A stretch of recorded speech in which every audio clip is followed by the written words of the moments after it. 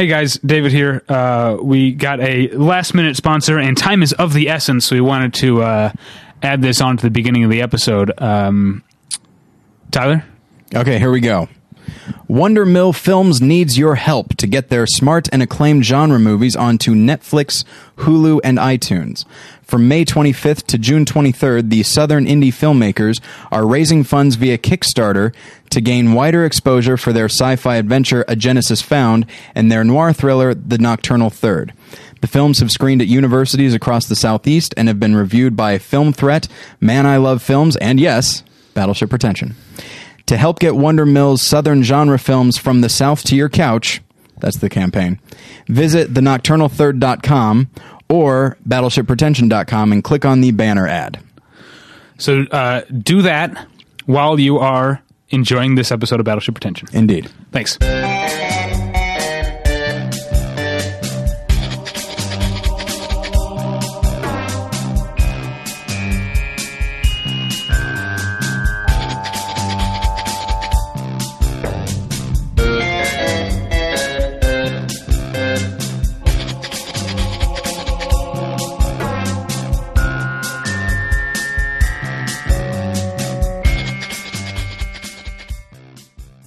Hello and welcome aboard the Battleship Pretension. I am Tyler Smith. I'm David Bax. And thank you for listening. David. Yes.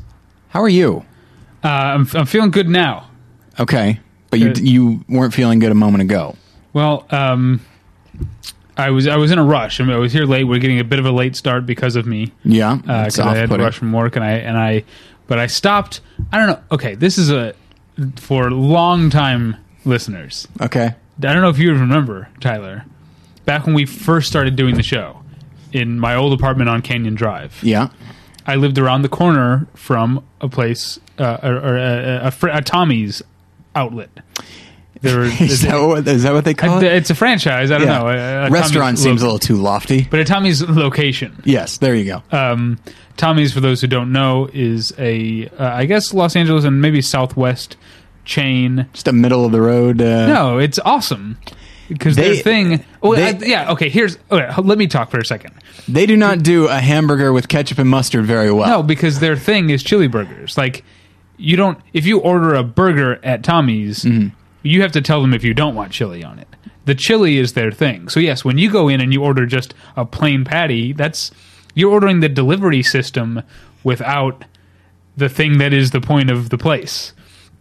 So that's anyway. my favorite comic strip character is Plain Patty, by the way. So, I was in a rush, didn't have time to eat dinner, stopped at a Tommy's and had a delicious, I scarfed it down before we started, a delicious double chili cheeseburger.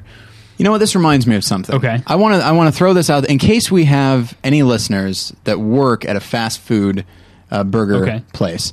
I do want to say, and look, I know I've got food stuff. I get it. Here's the thing. If somebody orders a hamburger, they want a hamburger. They don't want a cheeseburger. I know you may like a cheeseburger. I know that most people may like cheeseburgers. Hamburger means no cheese. Yeah. Otherwise, I would have said cheese. Yeah. But people just, I don't know what it is. I don't even really eat, I don't do the drive-thru thing very much. But almost every time I do, if I say hamburger, it'll pop up on the little display, hamburger. And then it'll have cheese because I think people just assume, well, everyone likes cheeseburgers. I like a some of us don't. But that bothers me on principle. It's so upsetting. Well, let me say something. Okay. To the fast food employees. Do you get some sort of bonus at the end of the month if you still have a certain number of ketchup packets? Just give me 5 or 6 at least. I want more ketchup than you are giving me. However many you think I want 2 more. Okay, that's what I want to say. Anyway, this is off topic. We are ignoring our guest, and we're getting into what's going to be another podcast we're starting, which is Burger Talk. But but yes, we do have a guest. Clearing the air on fast food. That's what it's going to be about. But we're going to keep ignoring our guest for just a bit because we have some podcast business to attend to now. As recent episodes have shown, we are sponsored by an independent feature called Sleep Debt. Yes. DEBT. Right. It's like debit, but without an I. No I in debit. Right. Okay. I'm just saying. Sounds like a misguided coach. All right, kids, there is no I in debit. And also, there is an I in debit. But if It's debit there's without not, an I. If there's not, it becomes Debt. So the sleep debt, you'll see the what's called a skyscraper banner on the right side of our website at battleshippretension.com. You can click on that for more information. But I'm going to give you some more information right now. Go get 'em. About this movie. Sleep Debt is a low-budget feature in the vein of classic Twilight Zone episodes. When a disturbed man is visited by vivid dreams which turn out to be another person's consciousness, he must discover his connection with the stranger before it is too late for them both. Sleep Debt is available online through Amazon.com. And I did want to say to the director, Patrick, that he, as mentioned in a previous episode, he did mention that he was going to send us some copies of the film. He has. I haven't gotten a chance to look at it yet, but I will, and perhaps we'll throw a review on the site there. But yes. Yeah, once they're done sponsoring us, we'll review them. I feel like, yeah, kind of, right? I don't know. We'll have to decide about the ethics of whether it is responsible to review a movie that has paid us to feature them. Yeah, because then it's like, if it's a good review, then people are like, oh, well, I guess if I pay them enough money, they'll give me a good review. If it's a bad review, then it's just like, well, now they're just trying to compensate for the fact that they got money from this person. We can't win. So, David, let's just make sure it's completely middle of the road and mediocre. And you will read the review not knowing how we felt about the film. And then I also, of course, want to talk very seriously for a moment about tweakedaudio.com. Okay. Because it's the best. It is the best place on the internet to buy earbuds. And you know what? Tweakedaudio.com is the second best place to buy earbuds. Okay. The best place is tweakedaudio.com/pretension. There you go. Absolutely. And that's where you go to get the professional quality earbuds that tweakedaudio.com excels at creating in many different styles and colors. Our guest is brandishing them quite dangerously, in fact. Right now. tweakedaudio.com/pretension is where you go to get those self-same earbuds in those self-same styles and colors, but for a third off with no shipping. No. Again, it's free shipping. They will ship it. Yeah. You just don't have to pay this for the isn't shipping. a scam. If you pay the money, they'll ship it to you. I always say that wrong. They won't charge you for that. It's like, no, your earbuds are paid for. They're sitting right here on the counter. Come and get them. Can't you just imagine some guy chomping a cigar and just be like, no, I got them. You paid for them. I'm not giving them to anybody else. They're all yours. So that's at tweakedaudio.com/pretension. Go there and check out those earbuds and buy some for a third off. Tyler, why don't you introduce our guest while I take a drink of water? Okay, go get him. So our guest has been on the show before. He has written reviews for us as well. It is, and you know what? I believe since you've been on the show, you have started a film podcast of your own. It's Renaissance Man, the way I look at it. West Anthony. West, how you doing? I'm doing well. Thank you very much for having me back, you guys. I'm sorry it took us so long to get to you. Oh, that's fine. Yeah, by the way, it's not Tommy's restaurant and it's not Tommy's. It's Tommy's Shack. Right. That's what they are. Hence the immortal catchphrase: "If you don't see the shack, send it back." But also the name of that place is actually not Tommy's; it's original Tommy's. Yeah, well, because there are pretenders to the throne. If you look around in some areas, like in some shopping malls and other places, like TOMY. Yeah, they're trying to put one over on you by omitting a consonant. But and you know what? It probably does work on a lot of people because look. Tommy's isn't the greatest thing in the world. It's nice. Oh, it's one of my favorites. I love it, but I can't eat it as much as I used to. Now it's like a rare and steamy treat for me whenever I get a Tommy burger. But calling it original Tommy's makes me think that it's got to be, if we still used phone books, hard to find in the phone book.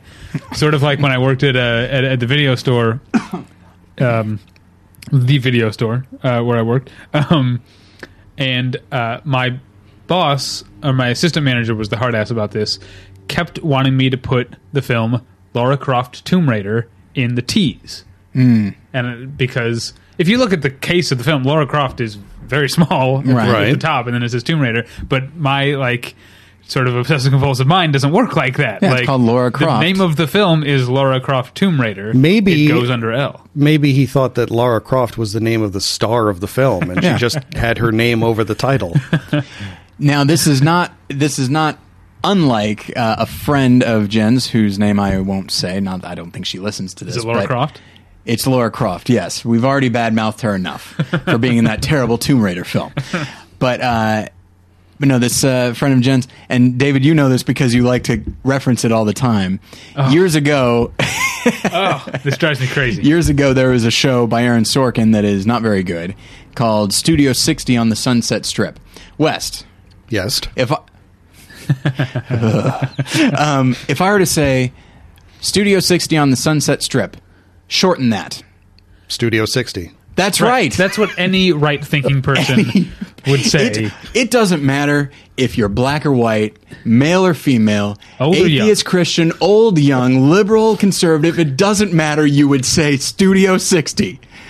I think that's what everybody was calling it after a while. Well, hold on. Hold on. I'm sorry. You're incorrect, sir. Uh-oh. There is one person in this world who, when they shorten it, they say Sunset Strip. Wow. Okay. Yeah. That's kind of weird. I mean, and this is a perfectly nice person, a perfectly intelligent person. I don't understand it. Also, here's the thing when we've talked about this before that I haven't really pointed out. A person who lives in the Los Angeles area, where the term Sunset Strip is more I don't think she lives in the Los Angeles area. I think this is a place where we previously lived. Chicago is where it is. There's only one place we I see. Okay, lived. that's a bit different. Yes, because I thought this was after you'd moved out here. Right. But nonetheless, I'm trying to think if Studio 60 was on when you moved. I think like they burned right off those last 3 episodes after you moved out here. Yes, 2006 is when it started, yeah. but those last few were early 07, which is when you moved. You moved here January 07, is that yes. right? All right. So that's neither here nor there, but it's one of the most, just one of the crazy, again, intelligent, sensitive, well-spoken person. Yeah. And this is the conclusion she came to when it comes to shortening Studio 60 on the Sunset Strip.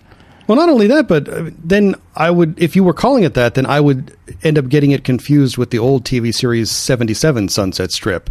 With Ed Kooky Burns.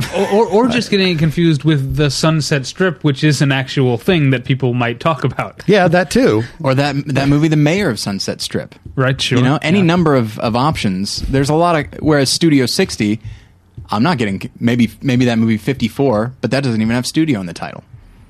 No, it sure doesn't. Anyway, so, okay. You might get it confused with the Phil Collins song, Sussudio. I get that confused with a lot of things, actually. I hate that song. It's a perfectly really fine. It's a perfectly fine song, no, but no, thank you. It's really bad. I'm just trying to. There are a lot of musicians whose work I just don't understand, and Phil Collins is kind of one of them. And Sussudio, it's just like, I don't know what that is. There's nothing to understand in Phil Collins' work. Well, I like the early Genesis. Genesis is okay with Peter Gabriel. I like a lot. Yeah. You remove Peter Gabriel. Phil Collins stayed where he belonged, behind the drum kit. Back up the drum kit. Okay. Yeah. Well, yeah. Peter Gabriel was the Don Simpson of that matchup. I refrain from criticizing Phil Collins too much because he collects vintage weapons from the Alamo, and he might have a mind to use one. So just leave him alone. That's all. Just to be on the safe side, everybody. So I thought he just used his songs as weapons, like when he saw that guy see that other guy drown. Again, a thing that can't possibly be true. There's a lot of things. Because then what was Phil Collins doing? Yeah. Why didn't he run and call 911? Yeah, at the very least. Well, I don't think there was any 911 at that time. So how old is 911? I seem to remember it only being around in like the 80s. But then maybe it just came to L.A. in the 1980s. I don't know. Maybe it's been around longer in other parts of the world. The earliest reference I can think is Public Enemy's 911 is a joke. Right. And that was late 80s. All right. Well, I don't know. Whereas In the Air Tonight was 1981. Huh? Well, who knows? That solves it. Phil Collins right. was too far away to do anything. All right, listeners, email David on this one because I'm not that interested. But email West at tourcast.com. Now, is that right? Is that actually? No, I don't think it is. But you know what? Maybe that's for the best. Go ahead and tweet at me. I'm at Dr. West Anthony. I'll be very curious to know the history of 911 now that it's come up. Yeah. Now that's Dr. West Anthony. Yes. All right. We'll have more plugs like that at the end. Oh, sure. That's just a taste of what. Okay. Now, we can't get to the topic yet, and I know that we've burned through a lot of tape. Whatever. I think this is going to be a long one, and I'm okay with that. Okay. Yes. Last time West was on, it was a long one, and it is an episode that we continue to be complimented on. Yes. To this day, even though we did very little work. Yes. Well done, West. Yeah. So, but before we get to the topic, the top of the show topic was not Phil Collins, Studio 60 on the Sunset Strip, and hamburgers. I know, it's hard to believe. Yeah, that wasn't what we had set out. The top of the show topic is something that is, I don't know why, but I'm furious about this. And so, if you're bothered by profanity, I'll try to curb it.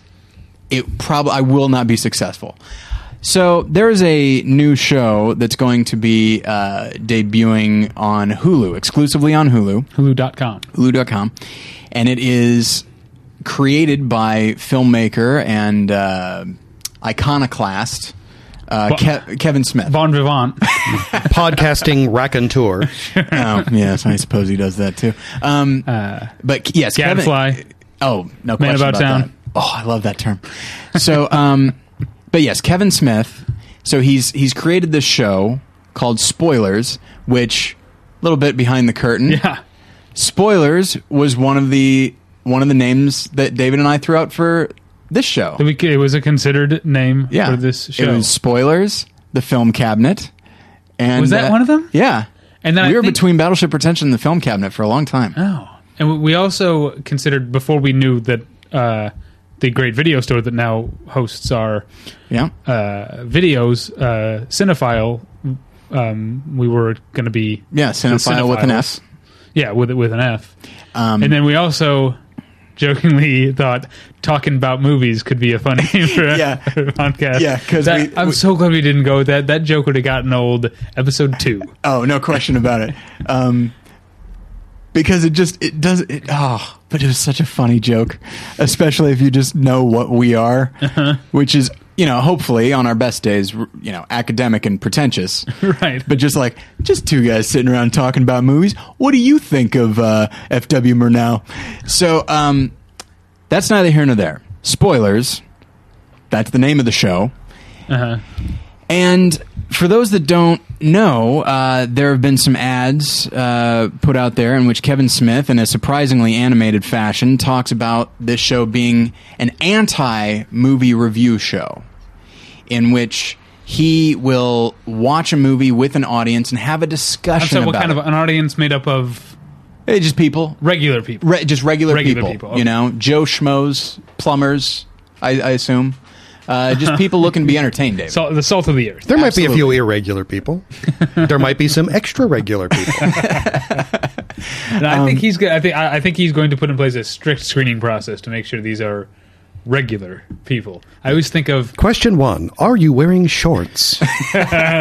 Jeans or slacks? Slacks? Get out of here, elitist. I always think of. I know this is not a very oft talked about movie. We were just talking about Danny Boyle before we started, and in A Life Less Ordinary, a movie that in retrospect I don't think is very successful, but that I loved in high school. Mm-hmm.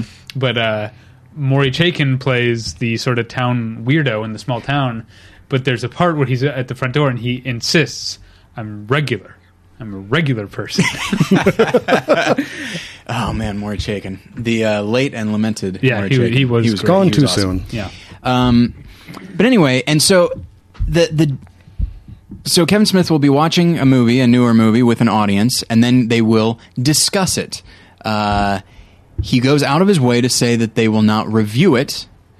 They will discuss it. And of course, his old buddy Jason Mewes, who is brilliant when it comes to talking. They're brimming with insight. No question, brimming with insight. And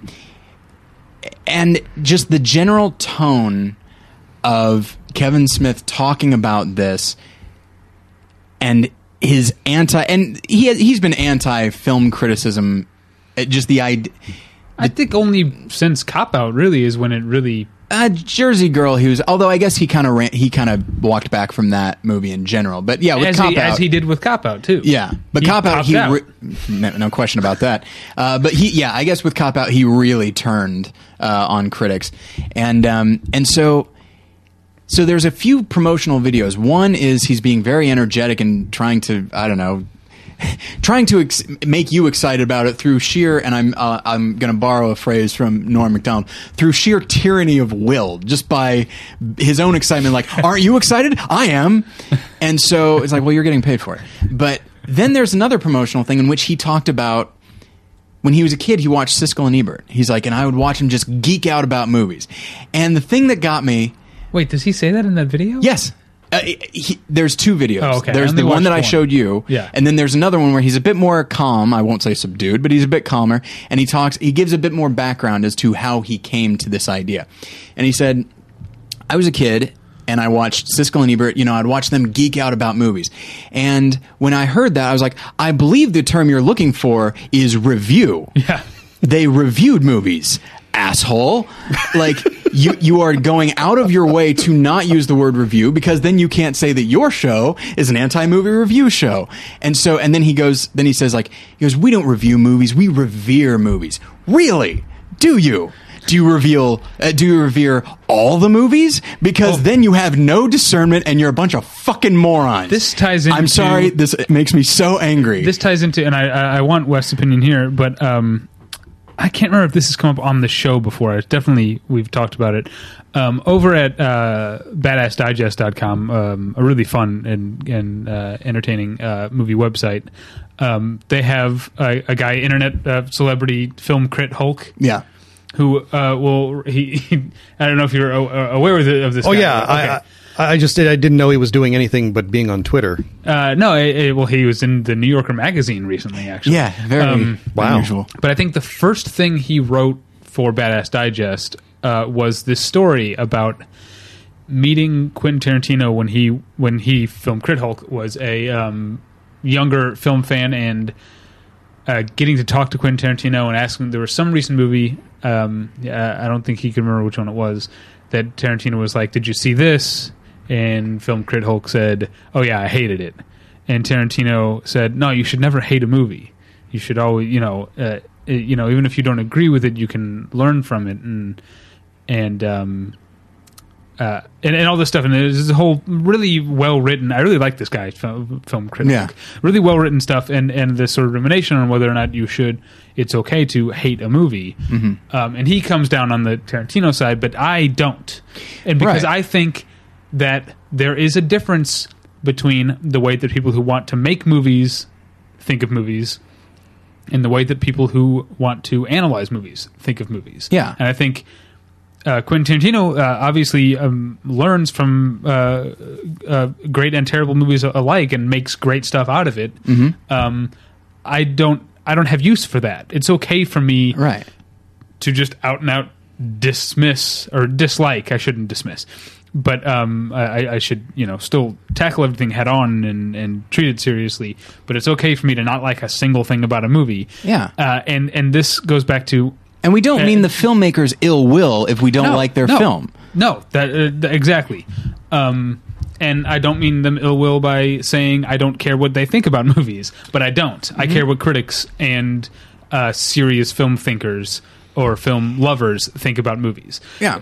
People who make films... Just like I don't think, and I mean, I know this is going to step on the toes of some of the people that are our colleagues in internet film criticism, but I don't think people who write TV or people who report film news should be reviewing movies. I think, I guess I'm being maybe fascistic or something, but I think there should be a sort of purity. If your job is to analyze the films as art, then if you're thinking about either the news around them or if you're thinking about the way that they're made, mm-hmm. too much, then there's something tainted about your ability to review them. So I'm of the opinion that anyone who wants to can review movies. That's fine. Go ahead. As long as we know something about you and you are self-aware enough to know that, oh, okay, I might be predisposed to like this or that because of my job or whatever.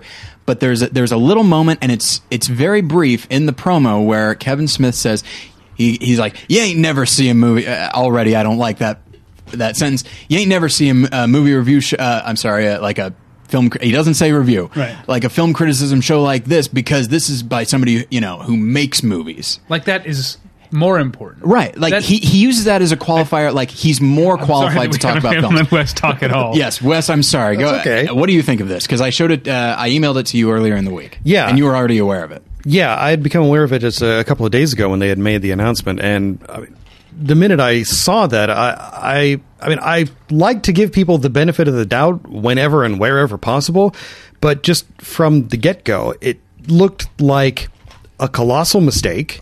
It looked like a giant clusterfuck, and it looked like a very deliberate slap in the face to anyone who reviews movies professionally or who blogs about movies on the internet. Or anyone who regularly reads movie reviews and puts stock in what critics say, or uses criticism to help them increase their thinking about movies, which is, and that's, I don't read critics to necessarily decide whether or not to see a movie. I read way more reviews after I've seen a movie, because I like getting different points of view. And he's discrediting that whole thing. It's almost like he's saying that the less you think about movies, the better. And maybe that's true of his films. Well, in some way, I think that's very much what he is saying, quite literally what he is saying. Because, that's, like I said, in the first 5 seconds, didn't he call it the anti-review show? Anti-movie review show. Yeah. So he's pretty much stating up front that there is no place for valid film criticism within the confines of this television program. And the way he says it, the way he separates it out, and he says, and I'll repeat myself here, he says, we don't review movies, we revere them. Why are those separate in his mind? It's that idea of... Because people who review his movies review them negatively. Well, I guess there's that, yeah. He does have an experiential bias. But at the very... We've run into this before. When working at a video store, working at a movie theater, going to high school, talking to family members. Okay, basically anywhere you turn, you can run across this attitude of it's like, man, you just don't like anything. It's like, no, I love movies. And as long as I'm not looking to hate them, because you will run across that as well, as long as I'm not looking to be upset with a movie, then I feel like it's perfectly valid to say that most movies are bad. If you love food, I think you could say most food out there is bad. Oh, yeah. If you love cars, most cars out there, they get the job done, but who cares ultimately? Like, I'm sure any dedicated foodies who listen to this show are scoffing at my scarfing a double chili cheeseburger from Tommy's. And it was just very dispiriting to me. Like, I'm angry, but ultimately it's just that idea of like, it's not every day. It happens regularly, but it's not every day that, like, the choice that you make with your life, that I want to do this because I love it so much and I feel like it's what I'm supposed to be doing, is just completely just shit on by somebody who's exploiting that almost in a populist way, like in a pandering way. In a disingenuously populist way, like a disingenuous politician who insists that he or she is not a Beltway insider when they always are, right? Or is a man of the people when they, most people who achieve high office, they tend to come from money. Or they're good at getting their hands on a lot of money. Yeah. Right, yeah. And so they have golf courses and country clubs and all the yachts you can eat. Yeah. And so they're all saying they're more in touch with the common man than their opponent or than the media. Right. You know, when they are the opposite of that. I mean, I'm not sure whom I'm paraphrasing. Probably a bazillion people when I say that, like, wanting to be president should be the first thing that disqualifies you from being president. Right.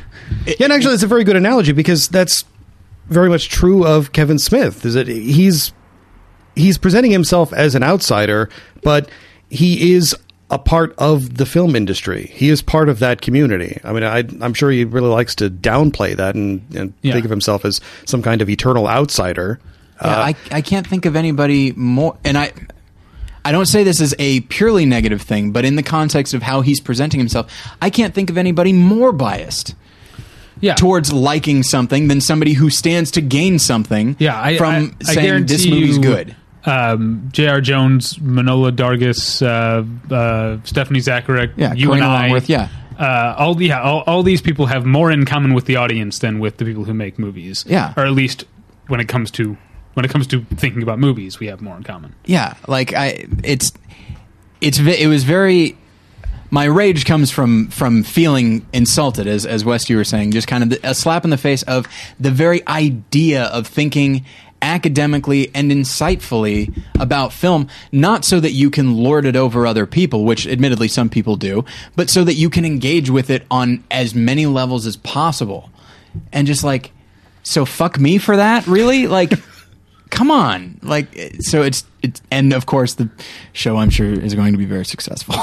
Maybe. I don't know. But that's the other thing too, that I don't know if any of us have mentioned it yet, but I mean, that's part of the format of the show, is that Kevin Smith is going to take 50 people and they're all going to go and see a first run movie, and then they're all going to retreat to some studio lair or what have you, and then they're all going to have some kind of discussion that he's going to somehow moderate, a la Phil Donahue. That was the example that he gave, that everybody would be seated and he'd be running around waving a microphone at anybody who wanted to say something. That just sounds terrible to me. I don't know how, they're going to edit that down to a half-hour format. So I'm sure that we'll get the cream of the crop as far as whatever comments people are going to be making. But how much is really going to be said there that's going to have any kind of validity? Well, cream of the crop, I think it's going to be what's the most entertaining, not necessarily what's the and that's the other thing that I worry about. Talking me into watching the show right now, because it's going to be a train wreck. That's the thing. Rather than 50 people trying to make sense of a movie and trying to have some kind of valid opinion about it, it's basically just going to be, I'm afraid it's going to be 50 people competing to come up with the best kind of catchphrase punchline, because that's what's going to make the final cut for the show. Yeah, and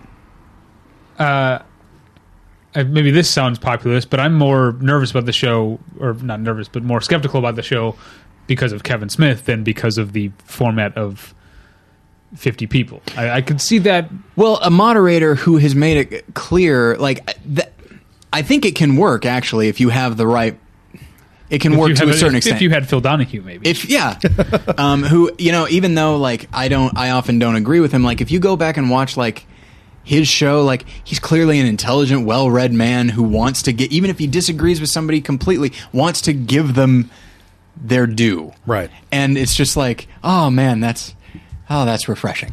But no, this clearly, like, he's going to moderate it in such a way as to whip people up, I think, so that they'll not necessarily parrot him, but that, do you think he's going to be, like, gonna try to get insightful comments from people, or is he just going to get people like, oh, that was awesome, or oh, that sucked, or something like that? Just that does seem to be the audience he tends to court.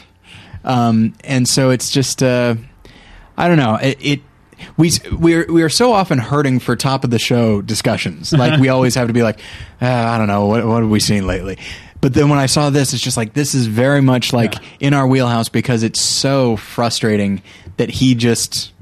Because I was telling Wes before we started recording that, like, I was feeling really excited about, like, online film criticism for a while. And then this thing, which will be an online thing. I mean, Hulu, you can watch it on your TV as well. But, like, it's an online entity, and it comes along. And because it's Kevin Smith, who's more famous than any online film critic, he comes along and just completely wipes the slate clean, because even if it is not totally successful, it'll be more successful than any other film podcast or blog or anything like that. And so it's disheartening. Well, you why don't you use that anger, that energy going into our main topic? Okay. And I will use the nervousness over what letters or emails I'm going to get for comparing us to J.R. Jones, Manohla Dargis, Karina Longworth, and Stephanie Zacharek. Here's the thing: we're at least as good as Manohla Dargis, right? I don't know. I've what I've read. I like. I'm going to venture to say you're not as attractive as any of them. I've lost some weight, but here's the thing: we're not at their stature, certainly. But my hope is that we're striving for the same thing. So I'd say that's why we're good. We're good at this. We are talented. Were you critics. listening to that burger discussion earlier? No, I specifically mean our written content on the website. Oh, okay, yeah. We're good critics. Read that. I'm very proud of my extremely loud and incredibly close blog. Anything beyond that is just shit. Your review. Yeah, my review of it. That's right. Yeah. Well, because back in like 2008 when we first started having a website, I would write about recent movies, but I didn't really think of them as reviews. Right. Because now they're reviews. Yeah, because they were more like musings or like musings inspired by the movies I'd seen recently. No. But yeah, now I write reviews. Damn right. And you write a lot of them. Go to battleshippretension.com and just behold the sheer output of David Bax. Well, and then for I guess maybe for a guy who has a 9-to-5 job, I write a lot. But for people whose job is blogging, I write almost nothing. Fair enough, yes. But then also, if there's a title that you happen to like, that's me. Yeah, almost always. Yeah, I wrote one that I can't remember what it was now. They got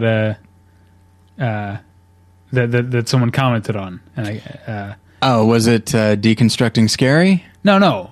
It was the title that I came up with. That you came up with. Yeah, oh, okay. When you were out of town. I can't remember what it was, but I was like... Yeah, I don't recall. I should remember that. Someone liked my punny title. Gotta remember that for that when I'm, patting myself on the back in the future. Okay, so, as far as the topic, let's go ahead... Oh, I'm sorry. I was about to say a variation on your line. Did you say it already? Would that line be, let's get into it, shall we? That's the one. That's... Okay, well, no, I'm glad you stopped me. Or you stopped yourself and didn't say, let's get into it, shall we? Right. Because it's my job to say, let's get into it, shall we? Exactly. So let's get into it, shall we? Indeed. So, that was fun. See, but then you let go and step on it. Yeah, I know. I have to make it mine. So, fans of the show and listeners know that the last time West was here, we discussed the works of Bernard Herrmann, and that was a fun show. We really enjoyed it. Listeners who listened to last week's show know that we played some clips from Carter Burwell. And I don't know what it was, but I think recently I just wanted to discuss movie music, just specific, like, not necessarily themes, but just bits of music and composition and stuff that we really enjoyed, and I kind of gave myself over to the idea of playing clips from it. So that's what we're going to do. We're going to discuss some of our favorite bits of music from films, and yeah, we each picked 4, and so we're going to really try and not give a lot of introduction to each piece. Yeah, this hopefully will be maybe a lot of this episode will just be music, which is fun and probably not entirely legal, but we're pretty far under the radar. I think so. Yeah. I mean, we're not Manohla Dargis, right? I mean, here's the thing: if who is it? If ASCAP, no, not ASCAP, ASCAP. Yeah, right. ASCAP or BMI. Yeah. If they have a problem, they should take it up with the producers of Sleep Debt, who brought you this episode. So, sorry, Patrick. The buck passes here. Damn right. So we will start, as we inevitably should, with West Anthony. Yeah. West, what's your first pick here, and West why? The Guest. Oh. Yeah, boy, this was so hard for me to narrow it down to 4. I mean, I had started out with like a temporary list of like 56 pieces, I think it was, and then I just had to try and narrow it down, and I sort of desperately tacked in some criteria to narrow things down for me. And one of the things that most of these pieces, 3 out of the 4 of mine, have in common is that there's some kind of unique instrumentation involved. And the first one, all it is a unique instrument. It is the Harry Lime theme from the 1949 film The Third Man, directed by Carol Reed. The music is by Anton Karas, who is a zither player. That the entire score for the film is performed on a zither, which is a many-stringed instrument that I don't think I could ever play. And it's got a very distinct and beautiful sound. And I just I really love the music. I think there's a sort of a legend going around that Carol Reed was in a restaurant in Vienna or something like that, and Anton Karas was there playing the zither, and Reed just said, "Yeah, that." And I don't think that was entirely true.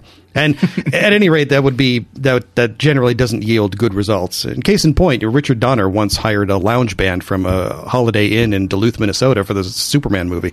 And boy, that was a disaster. Chuck those guys out, got John Williams. The rest is history. But yeah, he got Anton Karas. He found him in Vienna and then brought him over to London to record the score. And by all accounts, Karas did not have fun working in London on the music. He was in there for like several 12-hour days. He didn't care for that very much.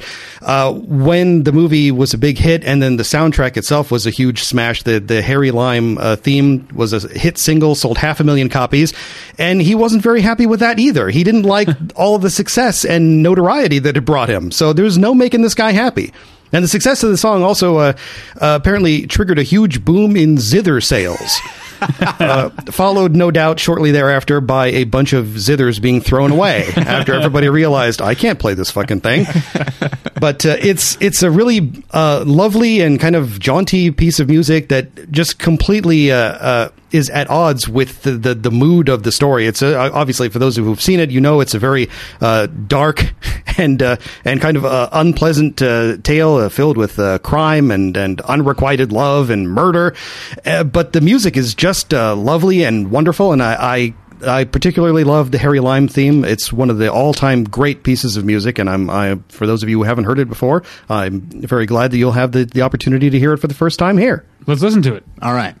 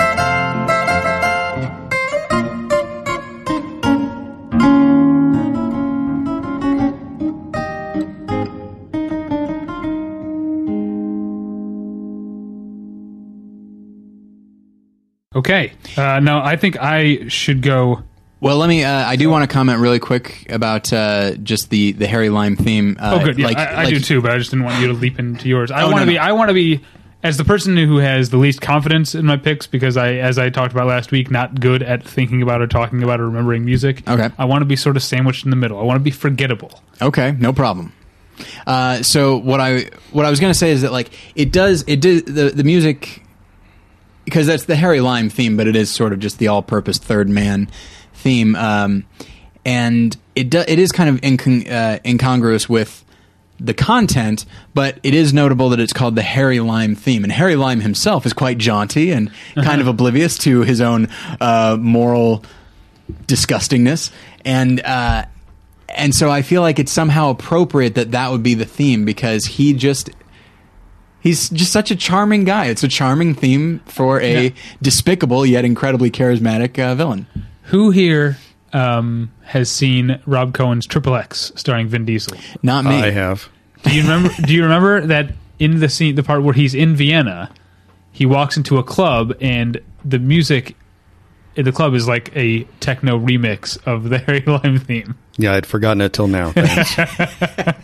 Thanks a lot. Thanks a whole lot. So, okay, listeners, here's what you can do: is the beautiful little piece of music you just heard. Now imagine. Just forget that. Act like it doesn't exist. No, go back, listen to it again, and just go. Yeah, there you go. So, because I like to think that piece of music is only good insofar as you can imagine it with a techno beat. So, thanks for coming, West. It's just ripe to be remixed by many different people. Just go. Okay, David, do you want to go next? I do. Right. And I'm gonna start. Now you've laid out an order for me here. I'm going to disregard. It's just off the top. Yeah, this order. But in general, I'm going to disregard this order. But I'm going to start with the first one you put on here. It's the only. Well, no, I guess it's not. 3 of my 4 contain what you would consider to be the theme, or some sort of quotation or variation on the theme. Mm-hmm. One is kind of out of left field, but this is the only one that is specifically like the theme of the movie that plays like over the end credits, and it's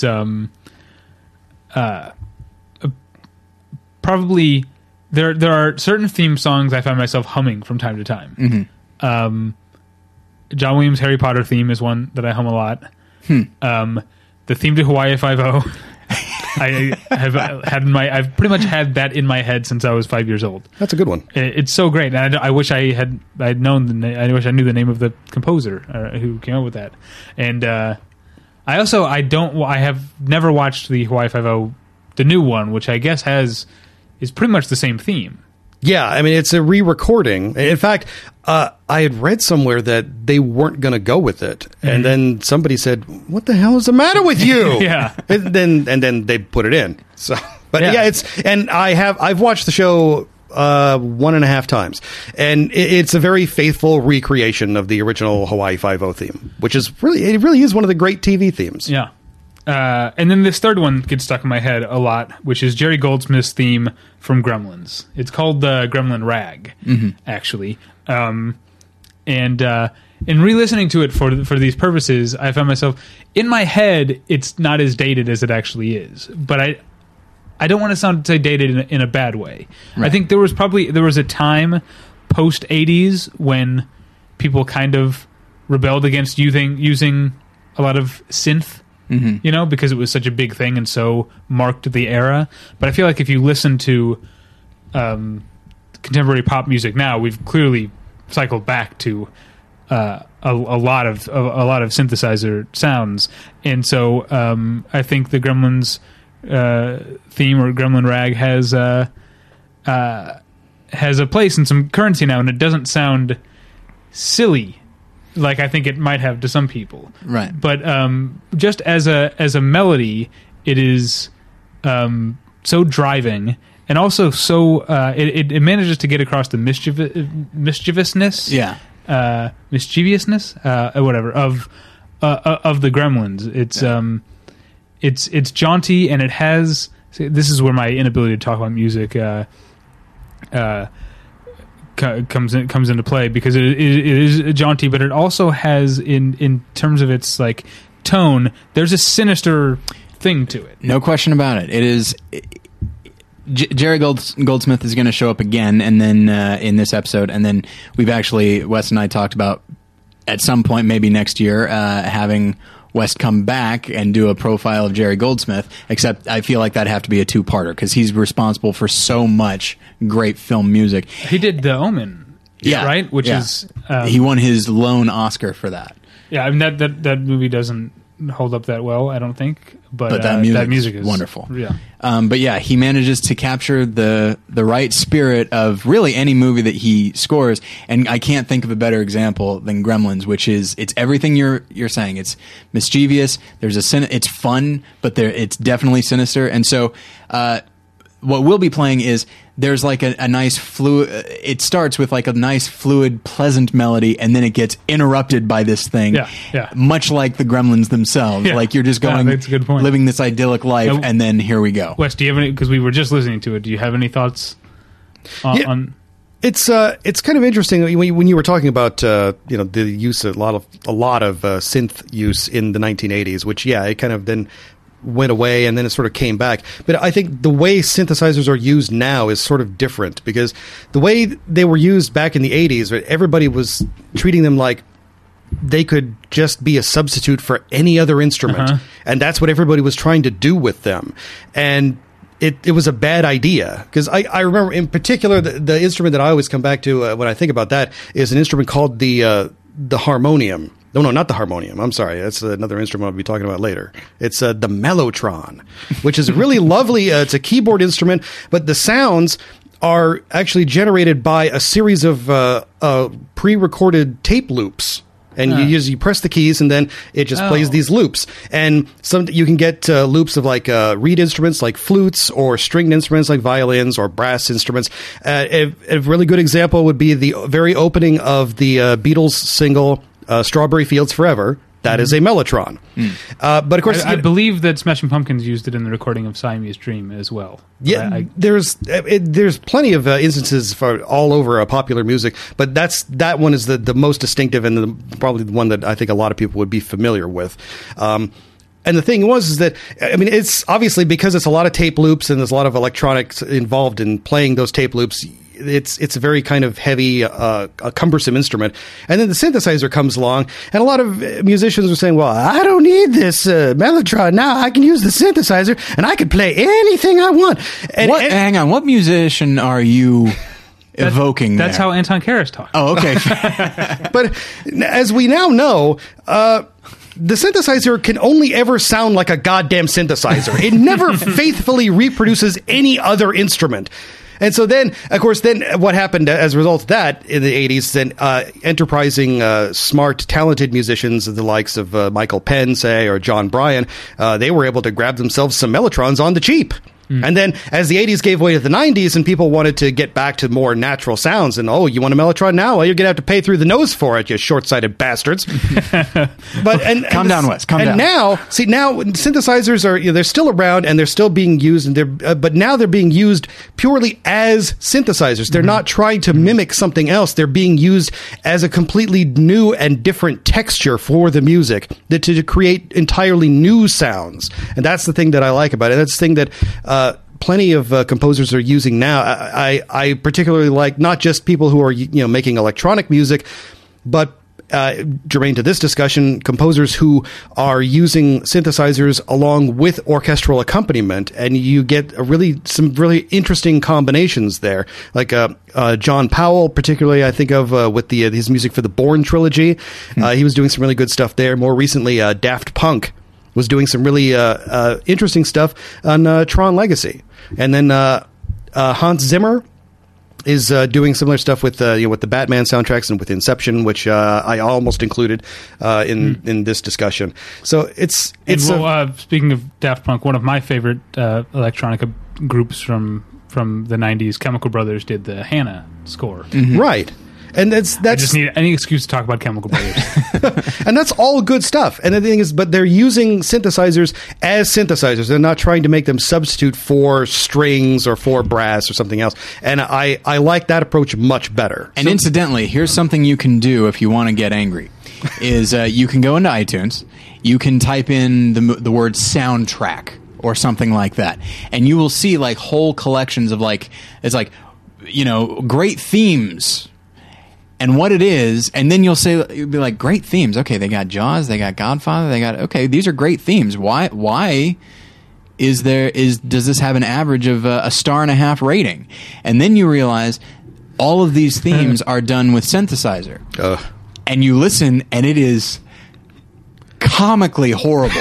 I mean, it's delightfully terrible. Well, we've gotten far afield here, which we should probably try to avoid doing in the future, but that was, I think, a worthy discussion about synthesizers. And so keep that in mind while listening to this, The Gremlin Rag.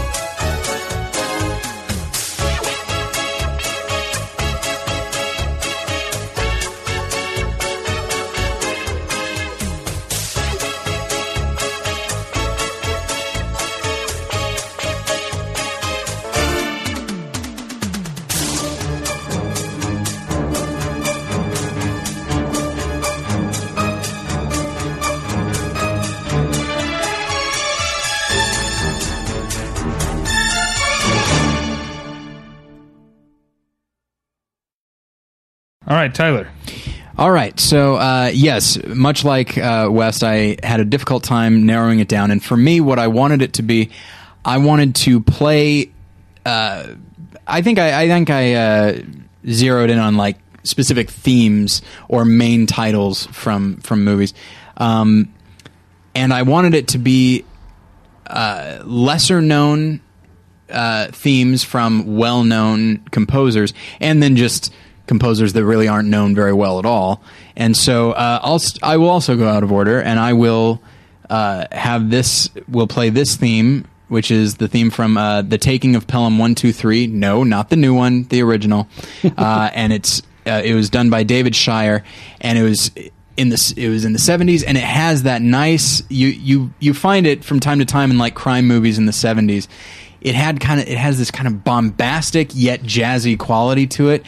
And it just announces itself immediately. Like, there's no like ramp up to it. It's just right there, and it gets you immediately interested. And it's just so much fun to listen to. And I know that West, I believe you almost included this theme. Yeah, this was on my list of finalists, particularly just because, I like that period of the late 60s, early 70s when you had sort of jazz musicians coming in and doing interesting things with the musical scores, and this is one of them. It's a very jazzy score. It kicks ass. Yeah. The score for the Taking of Pelham 1, 2, 3, and it's one of two really brilliant scores that David Shire did just in that year in 1974. The other one was the largely piano-based score for The Conversation, which is just beautiful. And there's, I'd also considered Lalo Schifrin's main theme for the 68 film Bullitt, which is also very, kind of jazzy and cool. And then look at Don Ellis's music for The French Connection, which is just the opening music for that film. It's only like a minute and 15 seconds, and it's just so harsh and atonal and weird and loud and wrong sounding, but it works so well. It really announces itself that, okay, you're in for something else, because it was very much unlike other movies of the time. But the sort of jazzy, funky rhythm of the Taking of Pelham 1, 2, 3 score, I love it. It has a kind of it has a dragnet quality, but also just so much more fun and cool. So we'll play that now. The theme, or the main titles from The Taking of Pelham 1, 2, 3, 1974.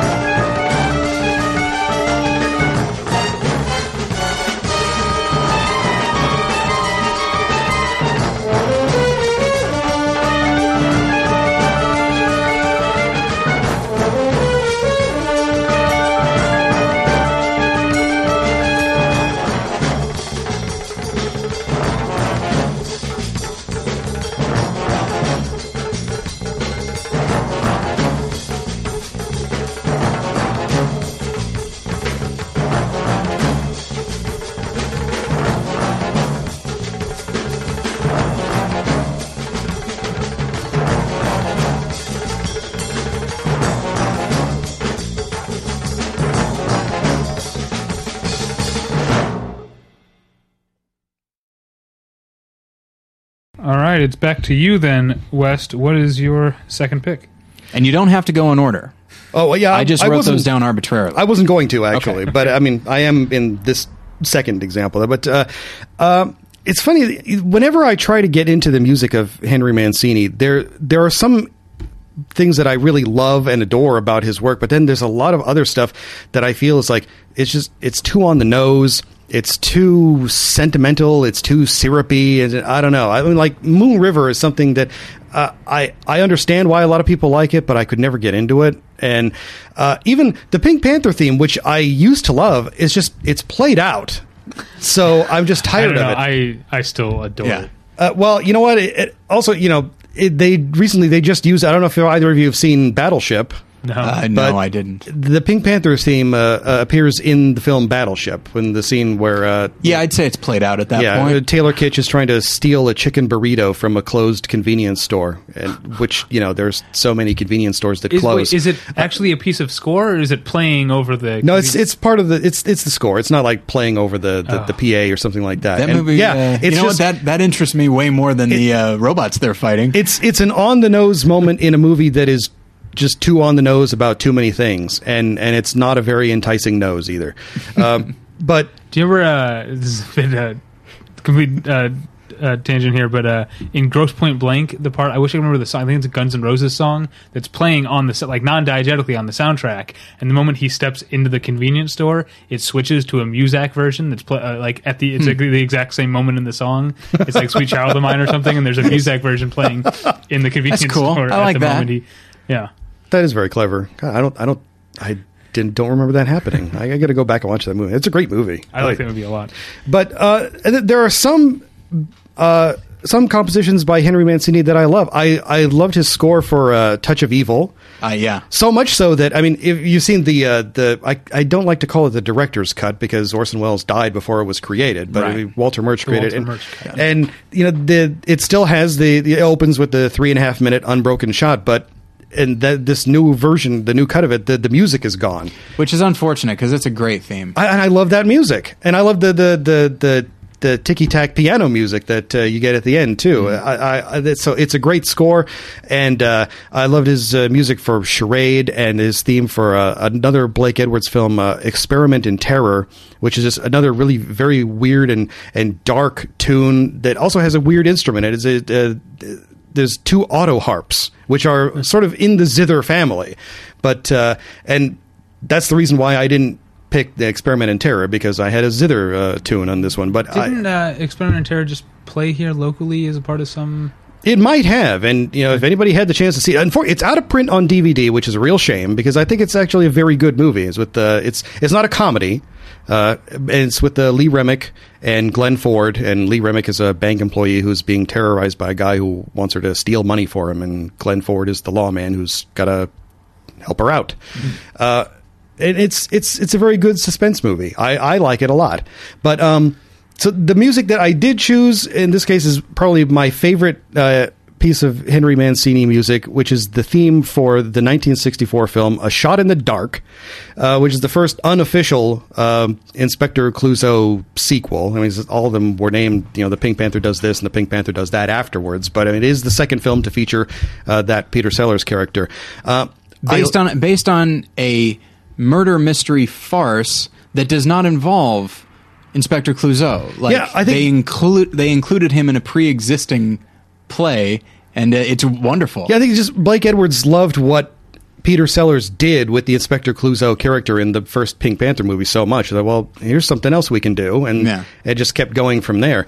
But it's a great movie. I love pretty much all the Pink Panther movies, and that's another reason why I kind of played out with the Pink Panther theme. Is just it ended up getting used in all the other movies, and I wish they had used the theme from A Shot in the Dark for all the movies instead, because I think it's a much better piece of music. It's got a really cool jazzy swing to it, and the lead instrument is another weird instrument. It's the one that I mistakenly alluded to earlier, which is the harmonium, which is sort of a cousin of the accordion because it's sort of a reed instrument. It looks like a piano. It's sort of an upright piano, and you do play it with keys, but like an accordion, there are bellows in there that you have to be operated in order to get any sound to come out. And with normal harmoniums, there's going to be a foot pedal that you have to pump it to get the sound to come out.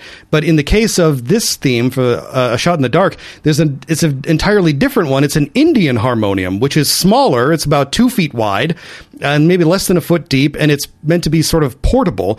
And the bellows is in the back. So it's a smaller keyboard, and you can only really play it with one hand because you got to be operating the bellows in the back to get any sound out. So you can play, one-handed chords, but that's about it. And the sound and the timbre of the instrument, I think, works perfectly if you think about the character of Inspector Clouseau, because the music surrounding the theme with all the other instruments, it's like I say, it's very jazzy and very cool. But then there's this Indian harmonium in the middle of it. And when it goes into the solo, because of the limited range of the harmonium, the solo is pretty much purely played in the lower register of the instrument. And there's no polite way to put it. It just sounds like farting. And it's just hilarious. And so it's just a wonderful, fantastic piece of music that, you don't even have to be familiar with the movies to listen to it and appreciate it. And the other thing I'll ask you to pay attention to, there's a really cool thing going on here where the guitar is playing a descending series of notes, and the bass is playing an ascending series of notes. So you got that sort of weird crisscross thing going on there in the instrumentation. That's something in the arrangement that I really enjoy. Oh, and it took me about 20 years to notice it. Well, let's all notice it right now.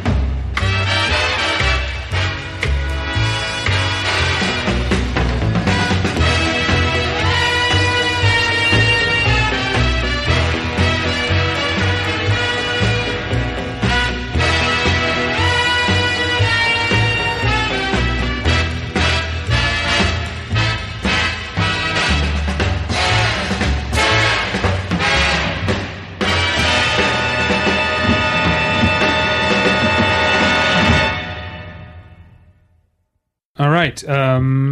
My turn again. Yep. Okay. This is a movie that I love that I still feel defensive about, I think. Because it's not cool, I think, to like this director anymore. But I like that little head thing you just did. But that's not actually what I want to talk about here. What I want to talk about here is the idea that sometimes I listen to a lot of music, and sometimes I think there's only so many notes. How is it that music has existed for so long and there's still new songs to come up with? And the answer is because people, the proof that we're far from being done coming with music is that James Newton Howard made 3 notes last an entire movie when he did the music for Signs. Because almost every piece of music is the same 3-note. Like it's like a waltz in fast forward. Don't ruin it for us, David. Right. And so I knew that I wanted some piece of that. And so I decided not to go with like the Hands of Fate Part 1 or 2 at the end, which is the big swelling version, or the overly table setting version of, I think it's called First Crop Circles. I decided to pick a very subtle one from the middle of the movie. It tracks only about a minute long. It's called Baby Monitor, so you'll know what part of the movie that's from if you're familiar with Signs, as familiar as I am, because I've seen it so many times. It's a very good movie. I like it so much. This doesn't... it's a piece of music that just sort of goes away at the end of a minute. It doesn't swell or anything. It's kind of just quietly and creepily, eerily propulsive. And it's called Baby Monitor. So let's listen to it now.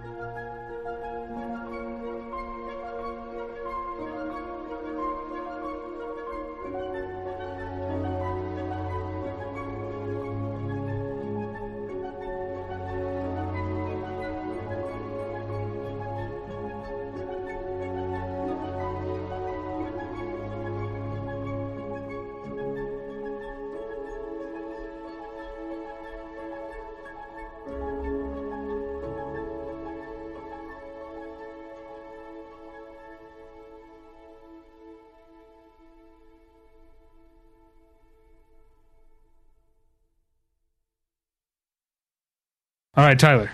All right, so in the spirit of creepy and people that it's not cool to like anymore, so Danny Elfman is somebody that at this point, if I say Danny Elfman, most people are like, okay, got it. I know exactly what to expect.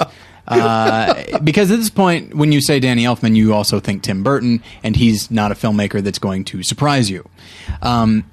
And Danny Elfman has kind of gone that way as well. Like he knows what is expected of him, and he will deliver that.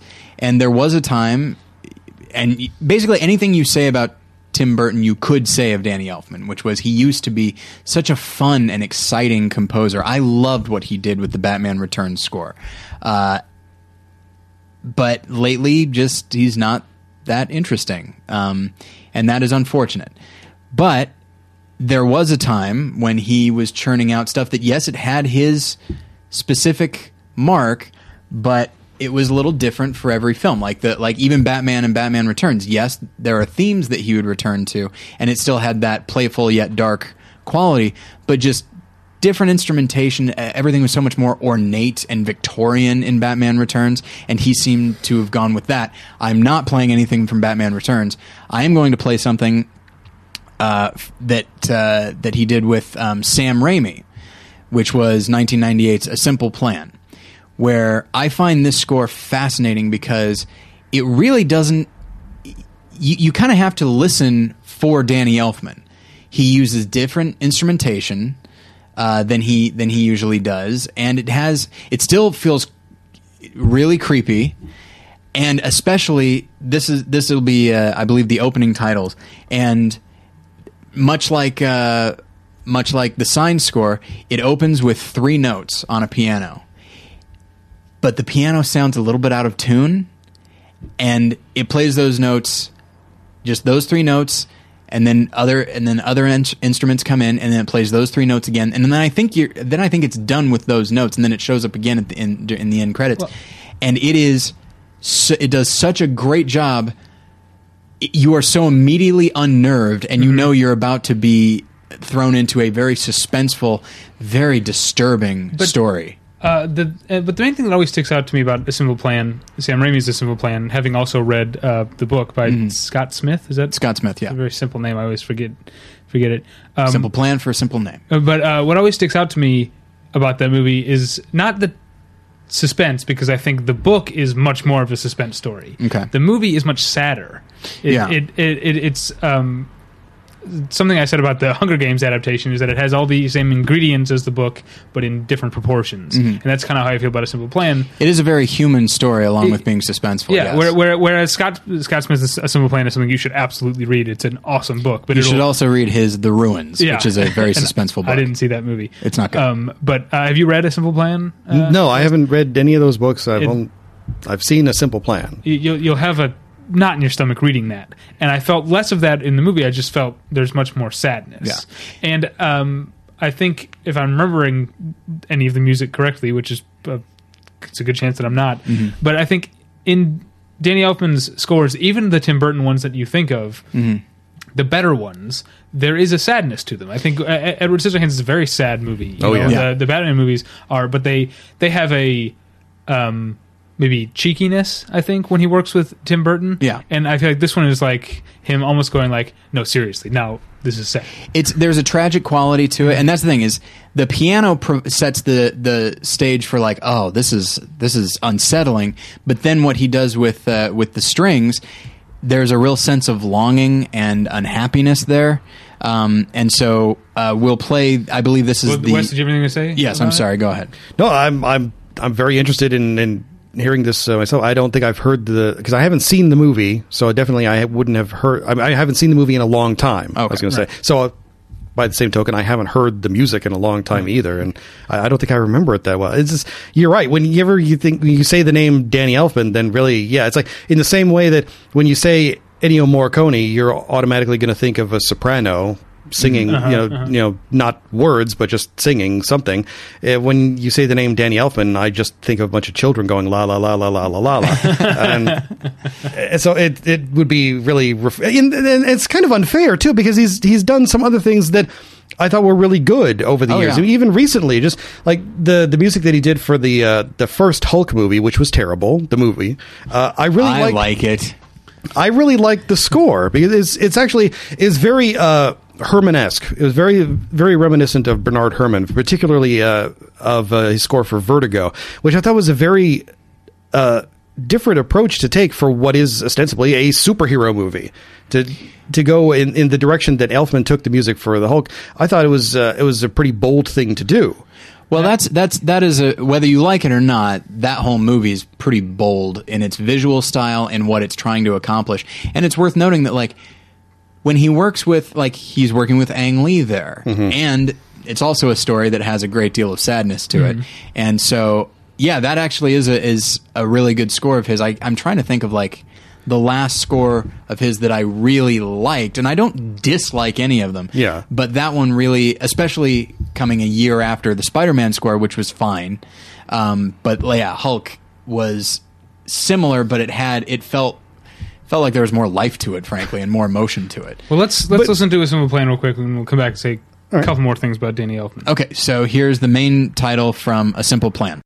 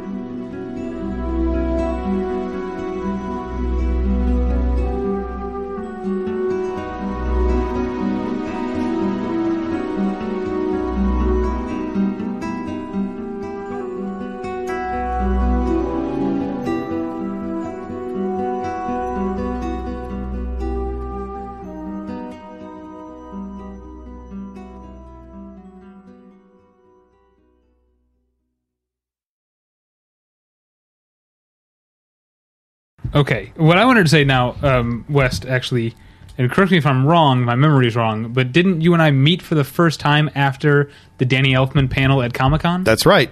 In between Danny Elfman and Stan Freberg. Stan Freberg. Yeah. Yes. That was awesome. Yeah. It was like a 2-for-1 there in greatness. Yeah, yeah. It was a really good. It was the first morning of Comic-Con 2010, Thursday morning. I get to meet Stan Freberg later. In 2009, I guess I sort of met him. I went to he was selling his CDs right. Out on the floor, and so I met him briefly. In 2009. That's the same thing for me. I bought a CD. I do want to say real quick, I don't want to get a lot of tweets and emails saying Danny Elfman did this score and it's really good. He's done a lot of great scores. There's no question about it. Oh, sure. I don't want to make it seem as though I don't like him. I even liked part of his Dark Shadows score. I wish that the whole film had gone more in that melodramatic, that big orchestral direction that you find in the intro. Yeah, and I haven't seen that movie yet. I feel like he does some good work there, but it's just been a while since he has excited me as a composer. That's all I mean to say. Yeah, actually, just real quick, one of the more interesting things that he did recently, and again, this is a movie that I haven't seen, but I heard the soundtrack just because when I heard what he was going for, I was just so surprised and curious, was his score for Alice in Wonderland, where he's very clearly paying homage to Philip Glass. If you've heard the score for that one, I mean, he's just, it's very obvious to anybody who's familiar with Philip Glass's work, that is exactly what Danny Elfman is doing. And I thought that was really interesting to see him go in that direction, which is a direction that he's never gone in before, to the best of my knowledge. Well, I think it's West's turn again, but I think we wanted to take a brief intermission, right? Sure, absolutely. So let's do that. All right. Let's all go to the lobby. Let's all go to the lobby. Let's all go to the lobby to get ourselves a treat. Delicious things to eat. The popcorn can't be beat. The sparkling drinks are just dandy. The chocolate bars and the candy. So let's all go to the lobby to get ourselves a treat. Let's all go to the lobby to get ourselves a treat. Okay, welcome back. I hope you enjoyed that little bit of classic movie music. That's right. Let's move on. West? All right, now I'm going to go weird. All right. Now, we've talked about, synthesizers, and this is... I'm not even sure if this music is played on synthesizers or if it's just weird electronic sounds. I mean, there's certainly a sort of a history of purely electronic music. I mean, the theremin is an electronic instrument, but I mean, there's been no movies just scored purely for a theremin that I know of. The first purely electronic score that I can remember would be for the 1956 science fiction film Forbidden Planet, which, I mean, if you remember that, there are no melodies, there are no harmonies, it's just bleeps and bloops. They were provided by a married couple, Lewis and B.B. Barron. And it's a really fascinating score to listen to, but you can't dance to it. And Walter, later Wendy Carlos, has done some interesting things, with synthesizers, purely synthesized music. Like I know that she did some things for A Clockwork Orange and for The Shining, and later she sort of combined orchestral elements with synthesizers with the first Tron movie, but. This is purely electronic music. It's my understanding that there is some more like regular percussion and piano in parts of this score for this movie, but for the life of me, I can't hear any in this selection. This is music from the 1971 film The Andromeda Strain, which was directed by Robert Wise, and the composer is a jazz musician named Gil Millet. It's a very weird electronic score, and it's, I guess, definitely meant to sort of convey a sort of futuristic vibe, because even though the Andromeda Strain takes place in what was then the present, as a group of scientists are trying to race against the clock to isolate a terrible thing that came from outer space. Because a satellite crash lands to Earth with something from outer space on it, and that something from outer space wipes out an entire small New Mexico town, except for a drunk old man and a crying baby. And a group of scientists have to repair to this deep underground military research lab to figure out what the heck's going on. And so the score, there are no melodies, there's no harmonies. It's all just, there are some rhythms and in various tempos. One of the most interesting things about this particular piece is that there is definitely, at a certain point, there's a sort of a heartbeat type rhythm underlying the sounds, which kind of makes sense in that the Andromeda Strain is on a certain level a film about biological horror. So this track is called Wildfire, which was the name of the bass in the film. Wildfire from the film The Andromeda Strain by Gil Millet.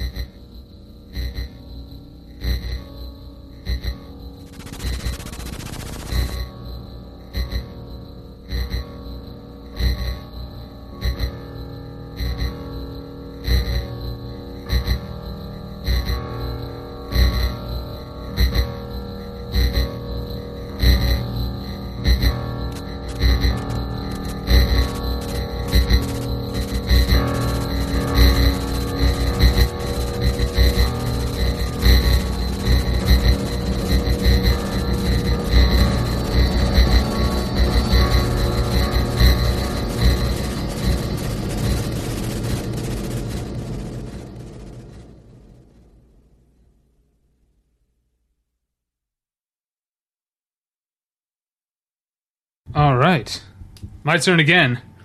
And I'm also going to go a little bizarre, not with my movie choice. I think most people probably who listen to this podcast like this movie, but this particular piece is not a part of anything that could be called the theme of the movie. It's just to me one of the first times I really remember sitting in a theater and really contemplating like how different this scene would be playing without the music. The movie is Punch Drunk Love. This track is called Tabla, and it's mostly just tabla percussion played almost anti-melodically. There's not really a time signature you can find in it. And if my memory serves, the part of the movie is Adam Sandler is in his warehouse office thing, and I think his sister has brought Emily Watson. Am I right about the right part of the movie? I think so, yeah. And then there's like a mishap with a forklift, and then he's like trying not to bring attention to thing in his office that he's just pulled out of the street, right? The organ thing. Yeah. That's right. You know what? I haven't seen the movie because at that time I had developed an intense and enduring hatred for Adam Sandler that led me to refuse to watch. Because Mr. Deeds Goes to Town, the Frank Capra film, is one of my favorite movies of all time, and he ruined it with his remake. And I just, I was willing You're to referring to Little Nicky, of course. No, Mr. Deeds. I was willing to give him a pass, with all the other nonsense that he was doing. But then when he took that movie and did what he did with it, I just despised him. And so, even though, as much as I love Anderson as a filmmaker, but one thing though I do very distinctly remember is that I remember reading that the film begins with the main character finding a discarded Mellotron in the street. Right, yeah.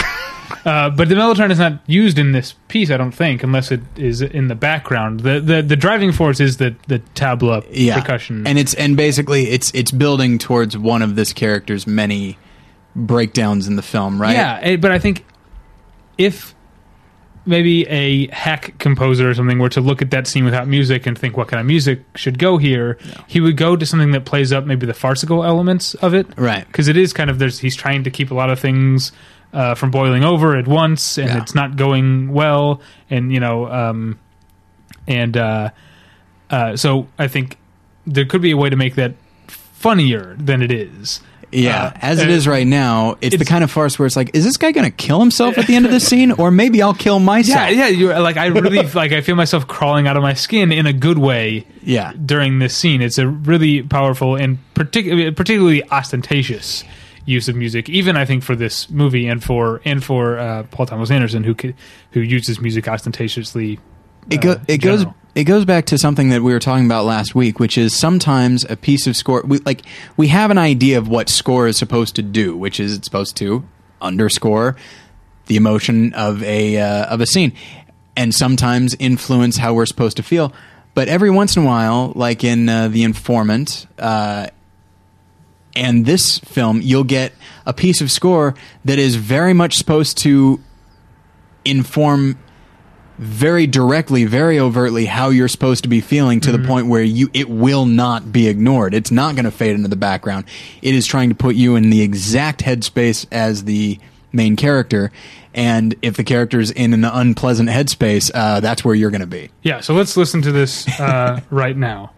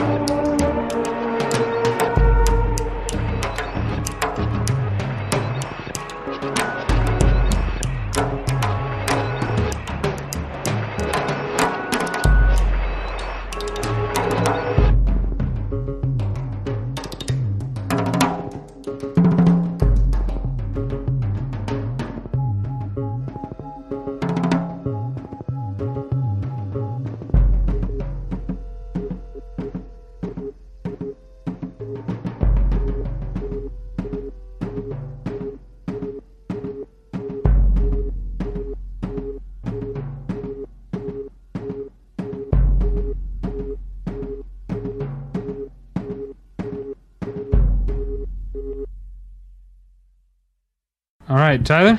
All right, so I'm going to talk about a piece of music from the Werkmeister Harmonies, which was a film directed by Bellatar, and it's a beautiful film in every sense of the word. I think it is visually gorgeous, even when what is on screen is quite ugly. And the music, I remember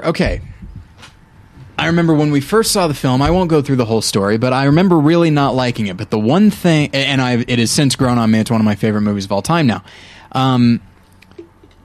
But one thing that even at the time when I didn't like it, I was like, I would really like to own that score because it is so beautiful and so, I mean, it has that mournful quality to it, especially because it's just, there's a definite melody to it, and it rises and falls, but it goes on and on. There's no build to it, like over the course of the track. It just is there.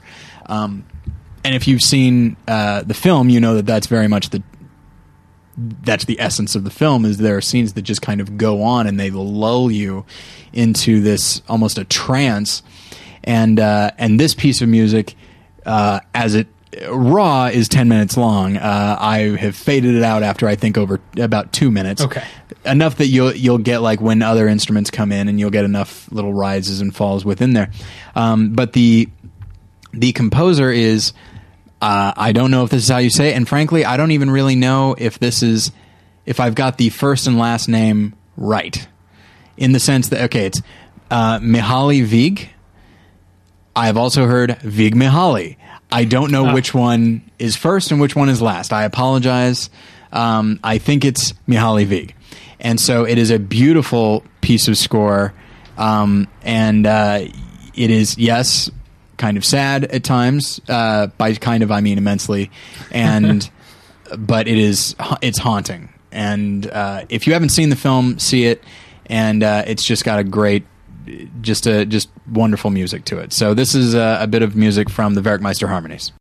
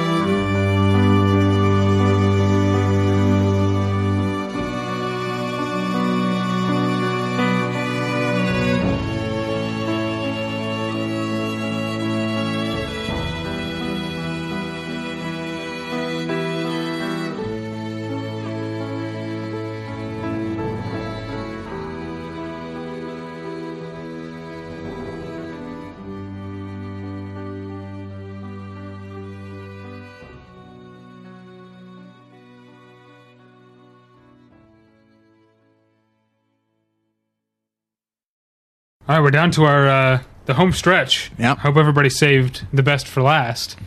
No, oops. I think I did save my favorite for last, but we'll get to that in a second, or probably more than a second. West?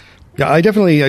I'm not sure if it's the very best for last, but it's one of my favorites, and I really wanted to leave everybody with something more like an up note. Philip Glass is my favorite living composer, period. Doesn't have anything to do with film or with opera or with ballet or whatever. Just as far as composers go, he's the cat's meow in my eyes. I've been a fan of his since the early mid '80s, and it's been fascinating to hear him grow as a composer. Starting out very early on with just straight what they called minimalist music, which was very just there's no melodies. It's just sort of arpeggiated chords, just da da da da da da da da da da, things like that, and then he'll build on them and add notes and subtract notes, and there were compositions that could go on for literally an hour. And to some people, it's just, wow, this is the most boring thing I've ever heard. Hi, Mom. But for me, I just I fell in love with that stuff. And but as he's gotten older and he's gone on to do operas, he's gone on to do, of course, many film scores. He's done a series of symphonies. His 9th symphony just recently premiered here in Los Angeles in April. I believe it was conducted by John Adams, another sort of fellow minimalist composer from kind of came out of the same era. But he's done some increasingly more and more interesting work, more sort of diversity in terms of his sound. And this film here, this is a 2006 film called The Illusionist, which I actually didn't see when it came out, just because it was another one of those spectacular coincidences where Hollywood said, well, now we have 2 competing films based in the past about magicians. And there was this one, and there was The Prestige, the Christopher Nolan film. And I saw that one, and I loved it. And I thought, well, what could The Illusionist have for me except for the Philip Glass music, which I can just go out and buy on CD, which I did. But then later on, somebody that I work with, she said, hey, you should see this movie, and she loaned me the DVD, and I watched it, and I really like it. It's actually it's a nice movie. It's very different from Christopher Nolan's film. Christopher Nolan, just by his very nature, is just kind of very reserved with the emotions. I think it's safe to say. So you never really get too deeply involved with any of his characters, whereas The Illusionist is a very boldly romantic film.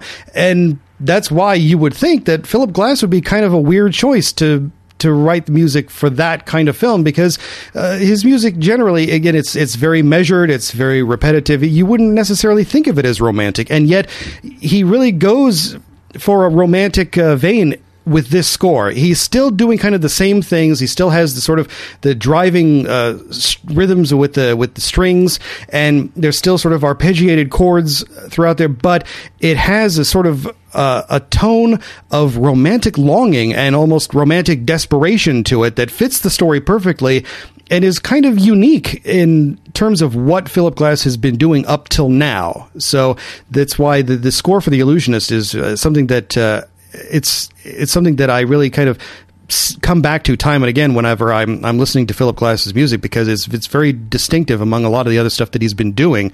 And I think for people who aren't necessarily that crazy about minimalism, or to think that his early stuff is boring, I think this will be a distinct change of pace. I think this will be something that you can get into and you can appreciate as I do. So this is the opening theme music for the 2006 film, written and directed by Neil Berger, The Illusionist, written by Philip Glass.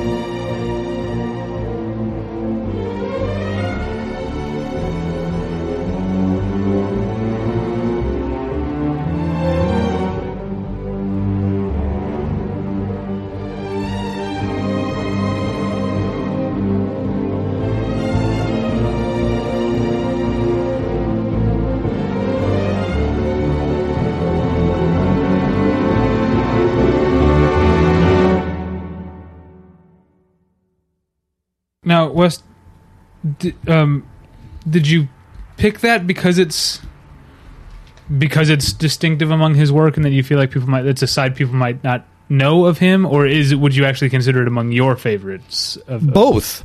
Actually, that's why it was kind of the ideal pick for me, because there are plenty of Philip Glass pieces that I could have thrown in. There's definitely the stuff from The Hours, there's stuff from the Qatsi trilogy. I originally thought, Vessels from Koyaanisqatsi, that would be great, but I don't know if anybody wants to be subjected to something 8 minutes long like that. So... but then, and because The Illusionist is, like I say, it's one of my favorites, and it's so unique to in terms of, compared to all the other stuff that he normally does, and I think that is kind of more audience friendly in terms of general audiences. So and like I say, he is my favorite composer, so I feel like this would be a really good way to kind of maybe get people over into my camp.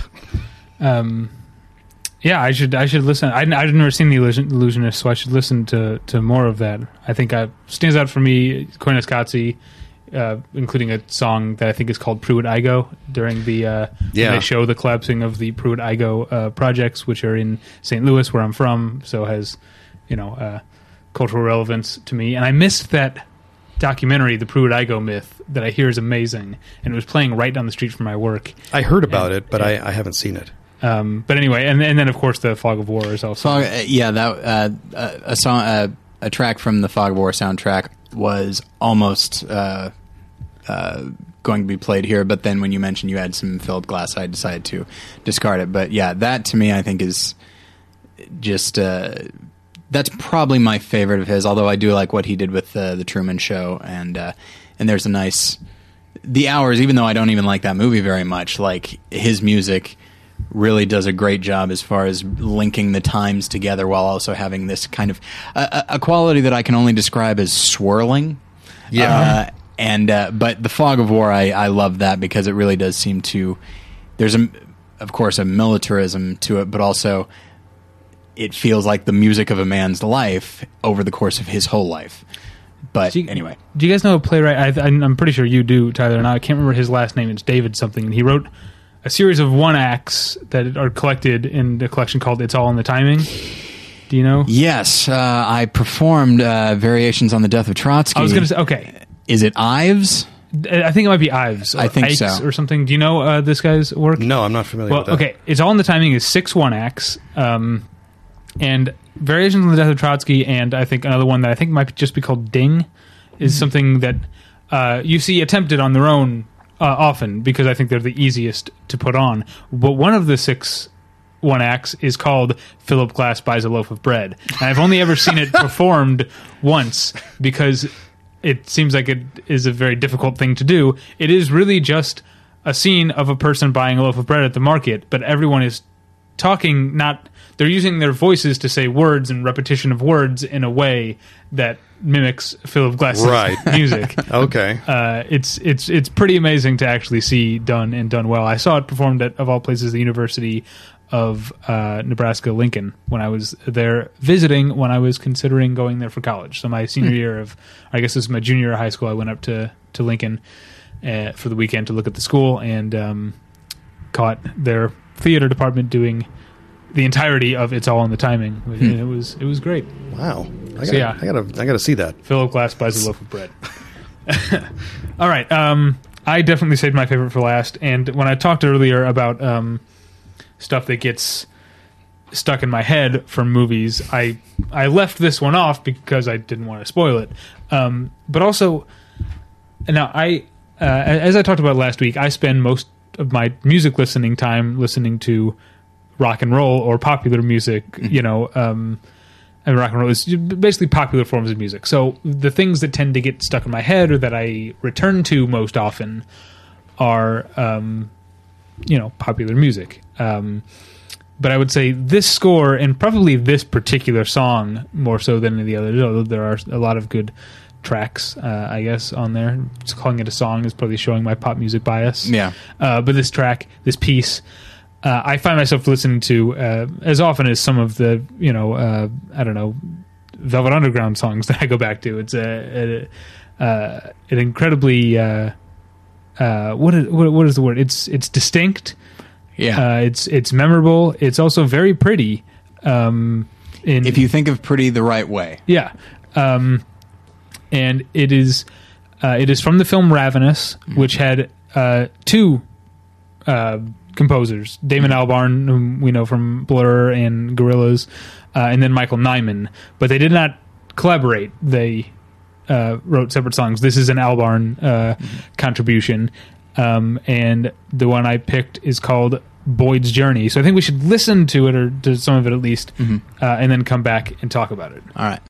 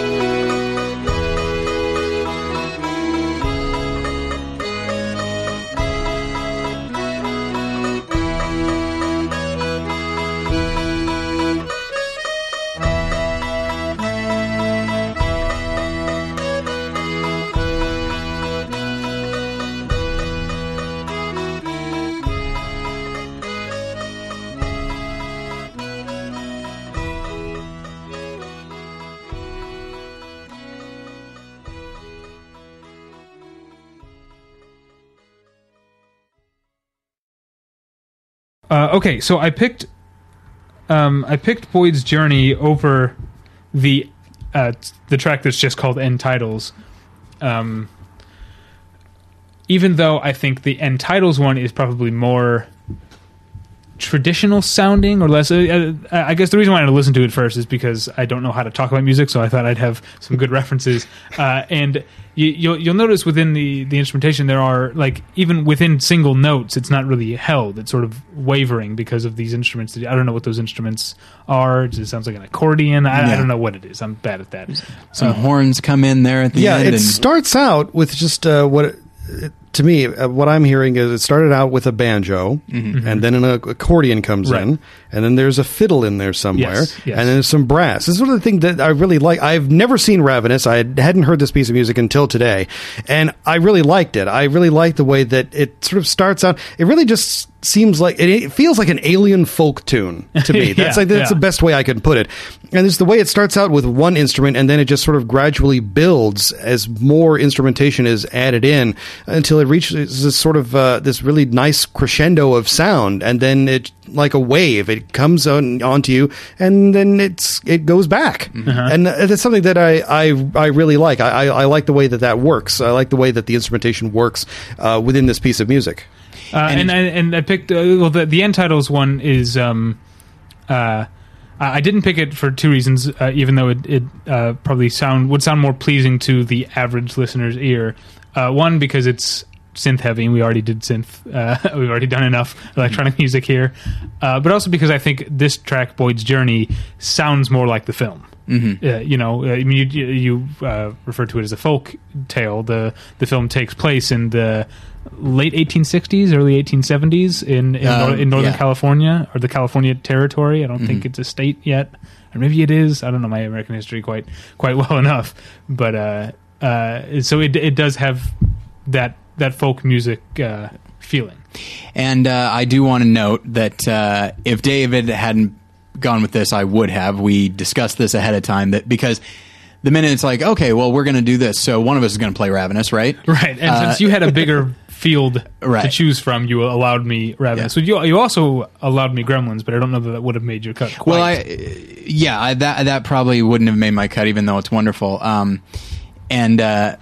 Yes, but I think I might have picked, if it were me, I might have picked the end titles one. But they're both fascinating, and I think Boyd's Journey, that works better within the film itself. It's by the way, it's called Boyd's Journey, and it plays, I mean, almost immediately in the film, like maybe 5 minutes in, during a montage in which the character is, traveling from where he is to where he's going to be for the duration of the film, and that's the music that's playing during this, one could say, an adventure. Like that's this movie's version of adventure. Yeah, you kind of know he's not necessarily headed for glory.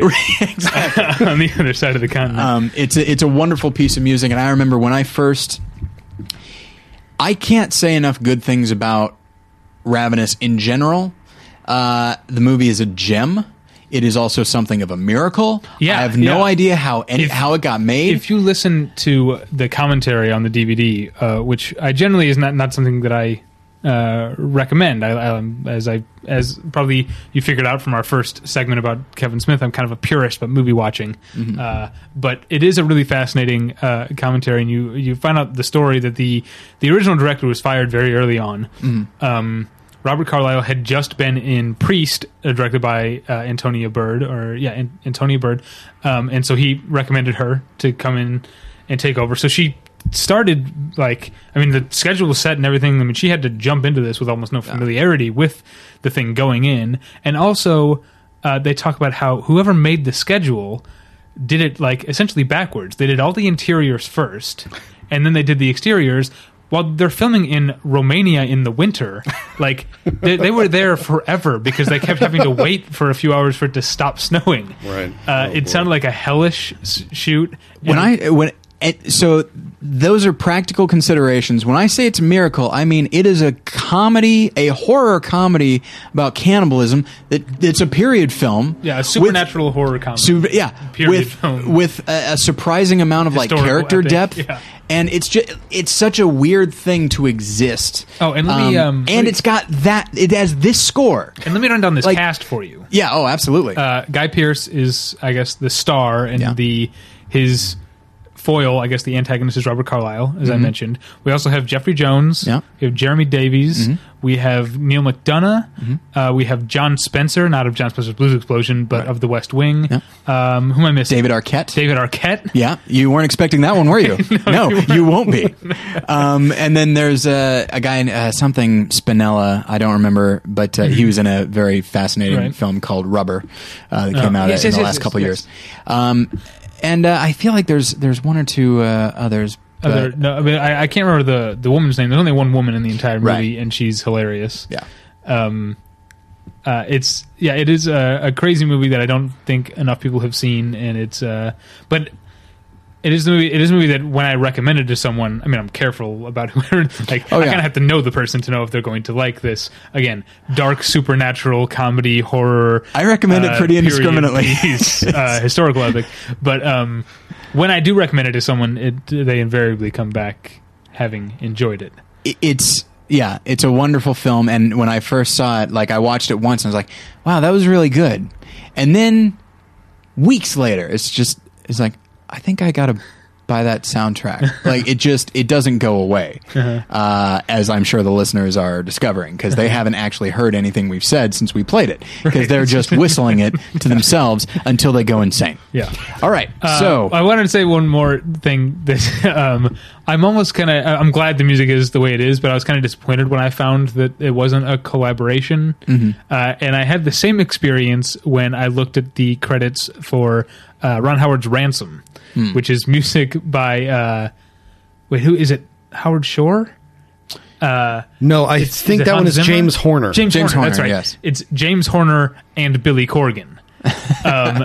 But unfortunately, and if you buy the soundtrack, the first half of the soundtrack is James Horner and the second half is Billy Corgan. And I would have loved if those two had actually collaborated. okay, so I guess this is the last one of the episode. Okay. All the pressure's on you. I know. This better be good. I know. I'm looking at the name of the thing here, and I am skeptical. I know. So even though I've seen the movie, I don't remember. Oh boy, this is gonna knock your fucking socks off. So, okay. We were talking earlier about Danny Elfman and his music for Hulk and Spider-Man and Batman and that sort of thing. And then you mentioned the John Williams score for Superman. There are a lot of superhero themes. There really wasn't one for Iron Man or Captain America or Thor, which is why it's notable that who's it, Alan Silvestri that does the music for the Avengers. Yeah. But there's a definite theme there. Oh boy, there is for the team, and it's quite good. Yeah, I really like it. And I think that's part of it. I think a superhero film sort of should have a theme, like somebody that just music that announces them, like you know who they are when you hear it. One of my favorite superhero films, even though it is not a beloved film, is The Shadow, which was came out in 1992 or 3. I don't totally recall. I saw a midnight show of it opening day with my dad and brother. I don't know why we felt we needed to see it midnight or why it was even showing.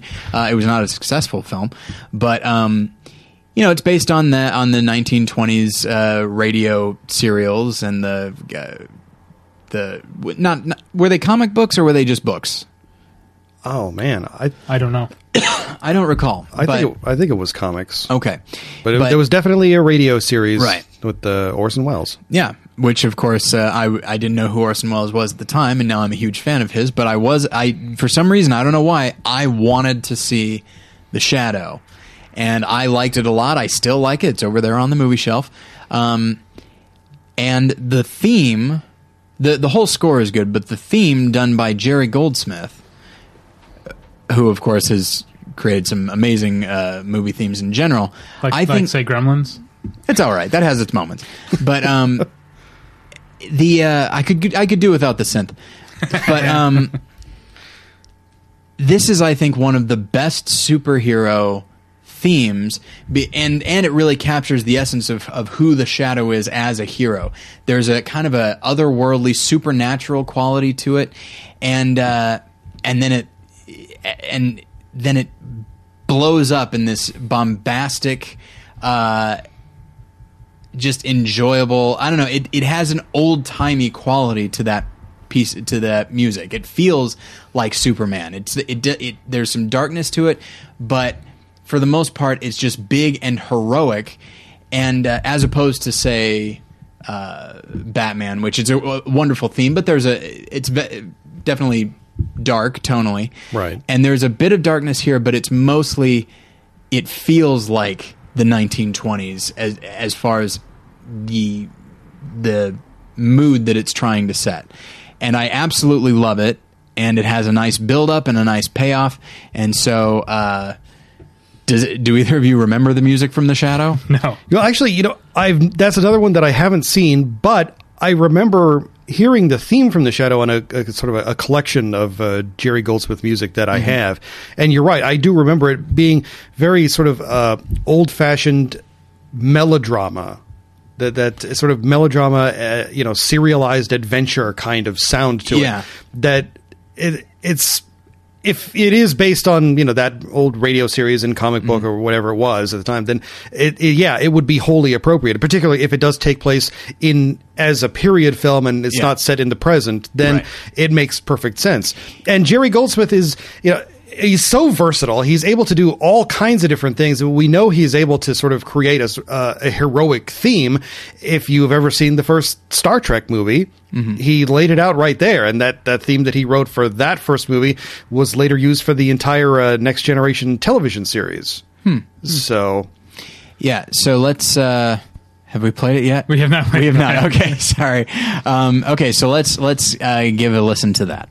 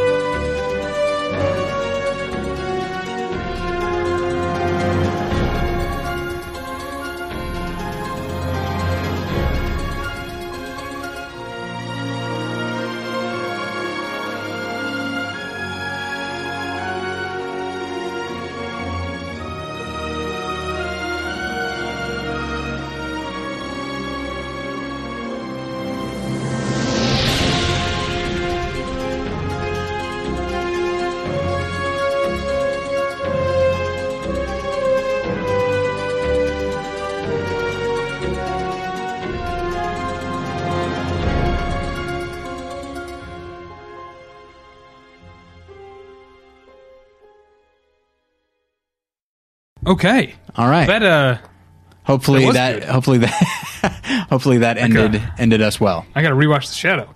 Absolutely. This didn't last as long as I feared that it would. Once we add the music in, I'm sure it'll still be a pretty long episode. But yeah. I'm sure the listener at home will be glad to know that it's not as long as I was afraid it would go. Yes. But in the interest of not keeping it going any longer, let's wrap up. Okay. As usual, you can find us and our awesome movie reviews, which are at least as good as Manola Dargis's, at battleshippretension.com.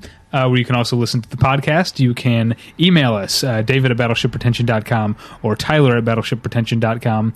You can follow me on Twitter at twitter.com/thepretension or follow Tyler on Twitter at twitter.com/morelessons, which is the official Twitter of his other podcast, More Than One Lesson, which you can find at morethanonelesson.com. And my other podcast is the weekly television review show Previously On, which you can find at previouslyonshow.com. West, where can people find you and your work on the internet?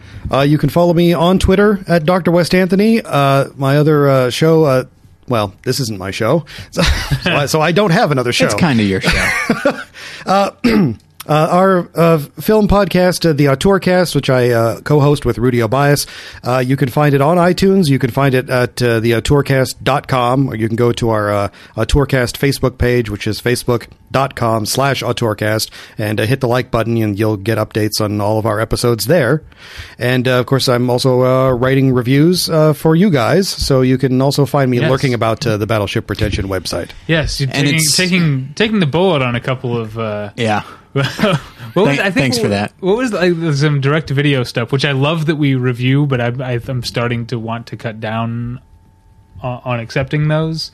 But it is kind of fun. I have one at home. I'm trying to decide if I should review it myself or not. It's called Metal Tornado. And it's basically this scientists mess up and create these tornadoes that suck up anything. They're magnetic, so there are sharp, broken pieces of metal flying around and cutting through cities. Why are you on the fence about this? Because of this. Oh, and it stars Lou Diamond Phillips, whom I love. Yeah. But rated PG. Come on, man. That is an R-rated No content. Question about it. That should be dismemberments aplenty. Anyway, what was the one that I'm thinking of with Natalie Zia from Justified? Insight. Insight, yes. Egad.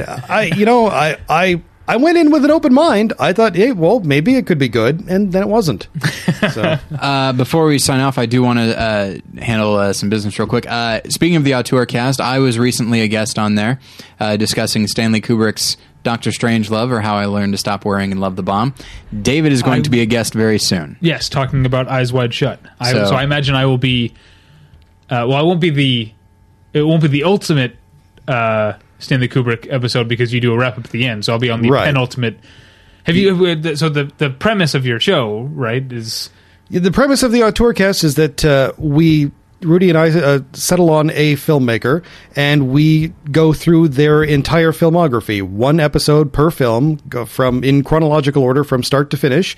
And then at the end, we have a sort of retrospective episode in which we just sort of review over everything that we've looked at before and try and place this director in the context of cinema and place each of these films within the context of the director's career and try to decide what it is, if anything, that makes them an auteur. So the only time when I was on before was for the Christopher Nolan wrap up, which I know Rudy asked me. I know because Rudy has the same provocateur streak, contrarian streak that I do, and I know he asked me to be on that just so I could talk shit about Inception. yeah, pretty much. And I'm always happy to oblige. There's no. I mean, I welcome a contrary opinion myself. So frankly, it would be a little boring if everybody was just agreeing on everything all the time. So. Well, I'll be happy to come back for Eyes Wide Shut, a movie that I like. Okay. And then I did want to also say that the most recent video that we have put out is our review of Dark Shadows, in which we have the King of TV, Paul Goebel, on to talk about TV shows adapted into film. Mm-hmm. But then within a couple of days of this going up, hopefully it'll be tomorrow, we will have... It's possible that if you're like me and you don't listen to everything right away, right. It's a good chance that at the time you're listening to us, our next video is up, which is The Avengers. We will be talking about The Avengers, and we will have actor-comedian Paul Rust on to talk about other superhero films. Paul Rust, the lead from I Love You, Beth Cooper, but also one of the titular bastards in Inglourious Bastards. Indeed. So be on the lookout for that. And I think that is it. So, Wes, thank you for being here. Thank you again for having me. It's always fun to be over here. Absolutely. I agree. And thank you at home for listening. And we'll get you next time. Bye. Bye.